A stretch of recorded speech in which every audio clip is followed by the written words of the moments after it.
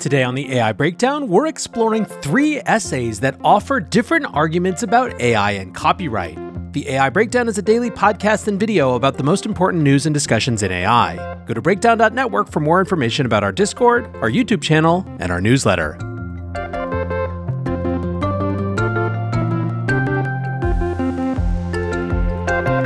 Hello friends, welcome back to another lovely fall weekend. It is long reads time, and today we're actually combining a set of different reads into a larger discussion. Now, this week, of course, one of the big themes has been AI copyright and creativity. Of course, we are just coming off of the writer's strike where a tentative agreement has been reached. And underlying that are, of course, questions of creativity and rights in this new AI era. So let's dig into a set of opinion pieces all about that. And the first one is by John Villasenor, and it was written in Scientific American. The piece is called, "Does the First Amendment Confer a Right to Compute? The Future of AI May Depend on It." John begins, "Since late 2022, visitors to New York's Museum of Modern Art have been mesmerized by Rafik Anadol's 24 by 24-foot artificial intelligence-generated artwork unsupervised. It's a stunning work to contemplate, and all the more so given the realization that artists have just begun to scratch the surface on ways to use AI in their work. Unsupervised also backdrops some of the complexities raised by calls to regulate AI through government-imposed limits. Simply put, under what circumstances is there a First Amendment right to compute? We will soon need an answer. The First Amendment provides that Congress shall make no law abridging the freedom of speech. The word speech encompasses not only literal speech, but also a broad range of expressive activities that can include painting, photography, and music and dramatic works. When regulating expression, the government has more latitude to enact content-neutral laws than laws that target specific content.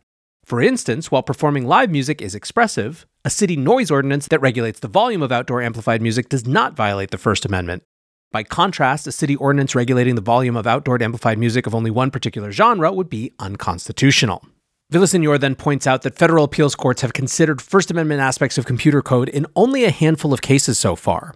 The question of when computer code is expressive is related to, but distinct from, asking whether the purpose of performing the resulting computation is expressive. As Anadol's Unsupervised makes clear, computation can be used for expressive purposes. But what about the AI algorithm steering driverless cars? While there can be an expressive aspect to writing the software for driverless cars, when the software is run, the computations and the resulting decisions involved in navigating a vehicle through city streets are purely functional rather than expressive. Therefore, laws addressing the operation of driverless cars do not implicate the First Amendment. Villasenor then goes on to contemplate what would happen if the government were to prohibit training of AI models beyond a certain size. He asks, would a government-imposed limit on AI computations implicate the First Amendment? Proponents would assert that it would not, underscoring that the regulation would target computation, not expression. They would argue that using large compute-intensive AI models does not necessarily involve expressive activity, and that any impact on artists and others whose expression might be limited by the regulation would only be incidental. But he writes there is also a counter-argument. The most compelling recent developments in AI involve generative AI. These systems commonly produced expressive content, often images and writing, as underscored by the multiple ongoing copyright lawsuits regarding the role of human-generated training data underpinning generative AI systems. The robust debate regarding who should have rights to the images and other works produced by generative AI is itself evidence that those works have expressive value. An emerging generation of artists, composers, and members of the broader public will use AI in extraordinarily innovative and creative ways. They could argue that government regulation limiting AI computation would have an impact on expression that is far more than incidental. Villasenor sums up, the stunning recent advances in AI mean that computation and expression are increasingly overlapping in novel and rapidly evolving ways. The question, is there a First Amendment right to compute, might have seemed largely theoretical in the recent past. Today, it is one of many questions regarding AI that need answering. Now, just for a little bit of background, Villasenor is a professor of law and electrical engineering at UCLA and is a fellow at the Brookings Institution as well. Next up, we excerpt a piece from Timothy B. Lee, a journalist at Ars Technica, called "The Copyright Office is Making a Mistake on AI-Generated Art." And just from that title alone, you probably see the connection to the last piece. Timothy writes, 2 weeks ago, the U.S. Copyright Office refused to register a copyright for Theater of the Spatial Opera, an AI-generated image that got widespread media attention last year after it won an art competition. It's at least the third time the Copyright Office has ruled that AI-generated art cannot be copyrighted. The Copyright Office first ruled on this issue in 2019. Artist Stephen Thaler tried to register an image that he said had been created entirely by a computer program. The Copyright Office rejected the application because copyright protection is only available for works created by human beings. The ruling raised an important question. Was the issue just that Thaler should have listed himself rather than his AI system as the image's creator? Or is AI-generated art categorically excluded from copyright protection? Lee points out that recent decisions seem to suggest that it's the latter, and he says, "I don't think these more recent decisions are going to age well." In fact, says Cornell University copyright scholar James Grimmelman, quote, "I don't see this approach being scalable. It seems like a quagmire." Now from there, Lee gets into a lesson from the history of photography. In the 1880s, these same questions of copyright law were being applied to the then new technology of photography. A photographer took a photo of Oscar Wilde and later would sue a company that republished it without his permission. That case went all the way to the Supreme Court, which ruled in 1884. Writes Lee, "The nation's highest court acknowledged that ordinary photographs may not merit copyright protection because they may be a mere mechanical reproduction of some scene. By contrast, the court said that the Wilde photo reflected the photographer's original mental conception, which he had brought to life by, quote, posing Oscar Wilde in front of the camera, selecting and arranging the costume, draperies, and other various accessories in said photograph, arranging the subject so as to present graceful outlines, arranging and disposing the light and shade, suggesting and evoking the desired expression." Basically, even though it was a mechanical process capturing the image, there were creative choices by the photographer that made it deserve copyright protection. Now, Lee argues that there are two different ways to read this ruling and its use today. He writes, "The Copyright Office concluded that using AI to generate art was a merely mechanical process with no place for novelty, invention, or originality, and hence not worthy of copyright protection.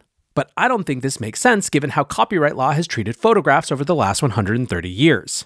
After all, if you read the Sarony ruling, literally, it suggests that many photographs shouldn't get copyright protection. Landscape photographers, for example, don't decide the position of the sun, the shape of the clouds, or the color of the trees, yet landscape photos can be copyrighted." Lee writes, "In my view, the Copyright Office should think about AI-generated art in the same way. Just as a photographer walks around a city or forest looking for compelling scenes to photograph, so an AI artist explores the latent space of images a tool like Midjourney can produce. In a literal pixel-by-pixel sense, images are produced by the software, not the artist. But the important point is that there is a human being making creative judgments about where to explore and what images to capture when they get there." Jason Allen, the artist who created the Theater of Spatial Opera, experimented with 624 different prompts as he explored Midjourney's latent space in search of the perfect image. Strangely, the Copyright Office seems to hold this against Allen in its decision.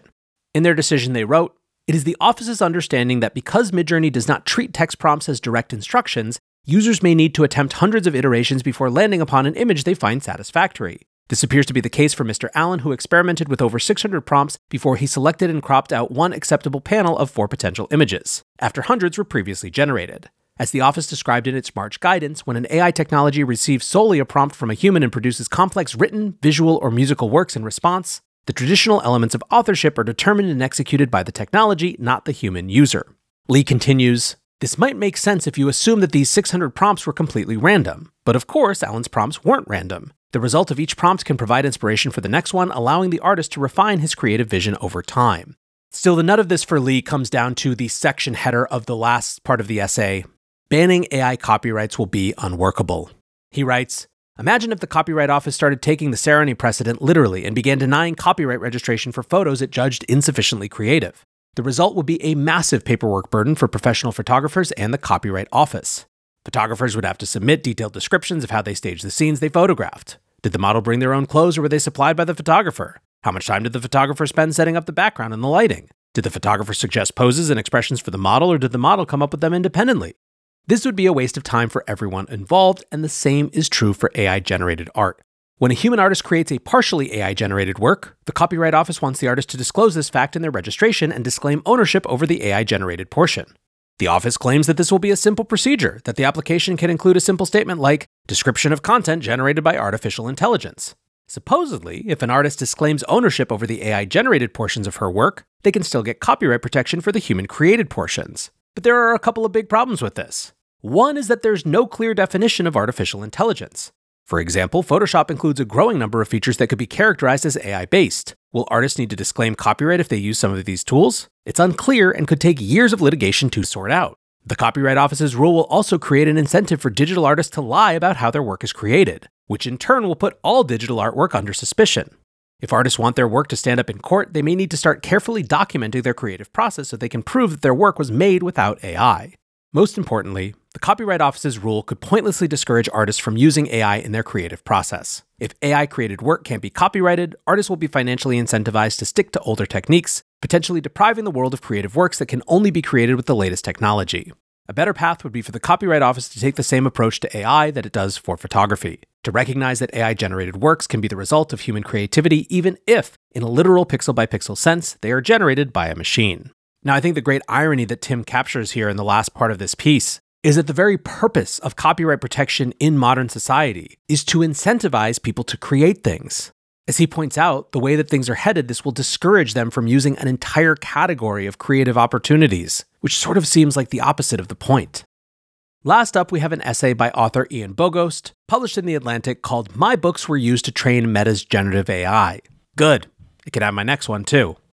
Ian writes, "When The Atlantic revealed last month that tens of thousands of books published in the last 20 years had been used without permission to train Meta's AI language model, well-known authors were outraged, calling it a smoking gun for megacorporate misbehavior. Now that the magazine has put out a searchable database of affected books, the outrage is redoubled. Wrote the novelist Lauren Groff, I would have never consented for Meta to train AI on any of my books, let alone 5 of them. The original Atlantic story gestured at this sense of violation and affront. It said, the future promised by AI is written with stolen words." Now from there, Ian says that he was initially mystified at the response.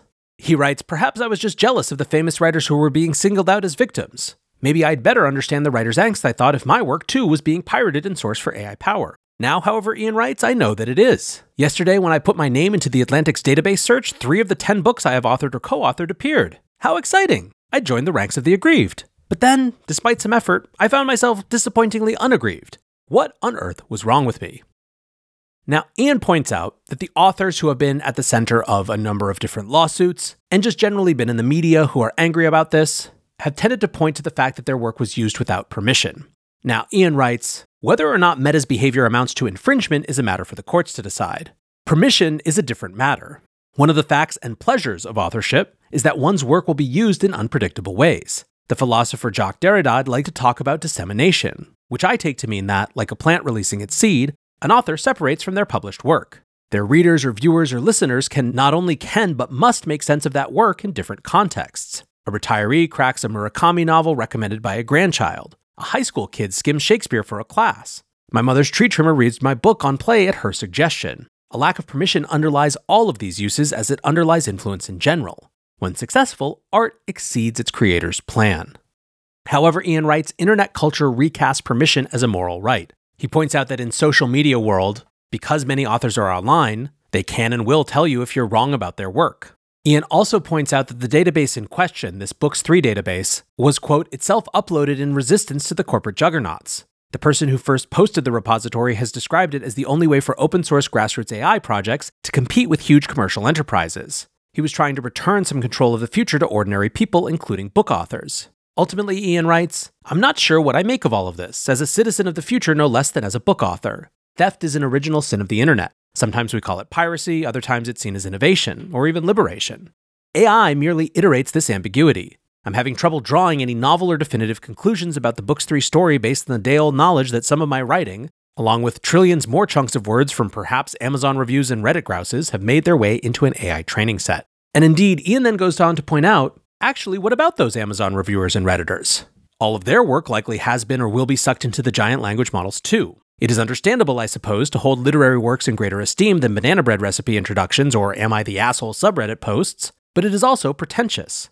We who write and publish magazines and books are professionals with a personal stake in the gravity of authorship. We are also few in number. Almost anyone can write over years millions of words on social media, in texts and emails and reports and memos for their work. I love books and respect them, but as a published author and professional writer, I may be in the category least at risk of losing my connection to the written word and its spoils.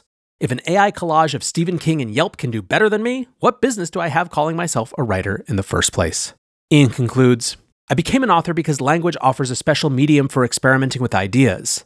Words and sentences are malleable, texts arise from basements of subtext. What I say embraces what I don't and makes room for what you read. Once bound and published, boxed and shipped, my books find their ways to places I might never have anticipated, as vessels for ideas I hope, but also as doorstops, or instinct execution devices, or as the last inch of a stack that holds up a laptop for an important Zoom. Or even as a litany of tokens chunked apart to be reassembled by the alien mind of a weird machine. Why not? I am an author, sure, but I am also a man who puts some words in order amid the uncountable others who have done the same. If authorship is nothing more than vanity, then let the machines put us out of our misery. Now, as you can probably tell, I loved that piece. And it's not because I don't think that these questions are important. I'm glad that these lawsuits are happening. We are in uncharted territory, and the various parts of this need to be weighed. It needs to be weighed by us who are just observing on the internet. It needs to be weighed by content creators who are having their work used in a way that they don't respect or they don't want it to be. And of course, ultimately, it has to be weighed by courts. But what Ian brings to this conversation, and what each of these pieces do, I think, is a real maturity and a moving past of the first phase of the conversation that is all outrage, all assumptions, all ideas and clinging to a world that simply does not exist anymore. It is only when we acknowledge that the world is and will be forever changed that we can actually figure out what we do next. And I am hugely in support of anyone willing to take on the conversation with that level of nuance and empathy for a future that is still being born. Thanks as always for listening or watching, and until next time, peace.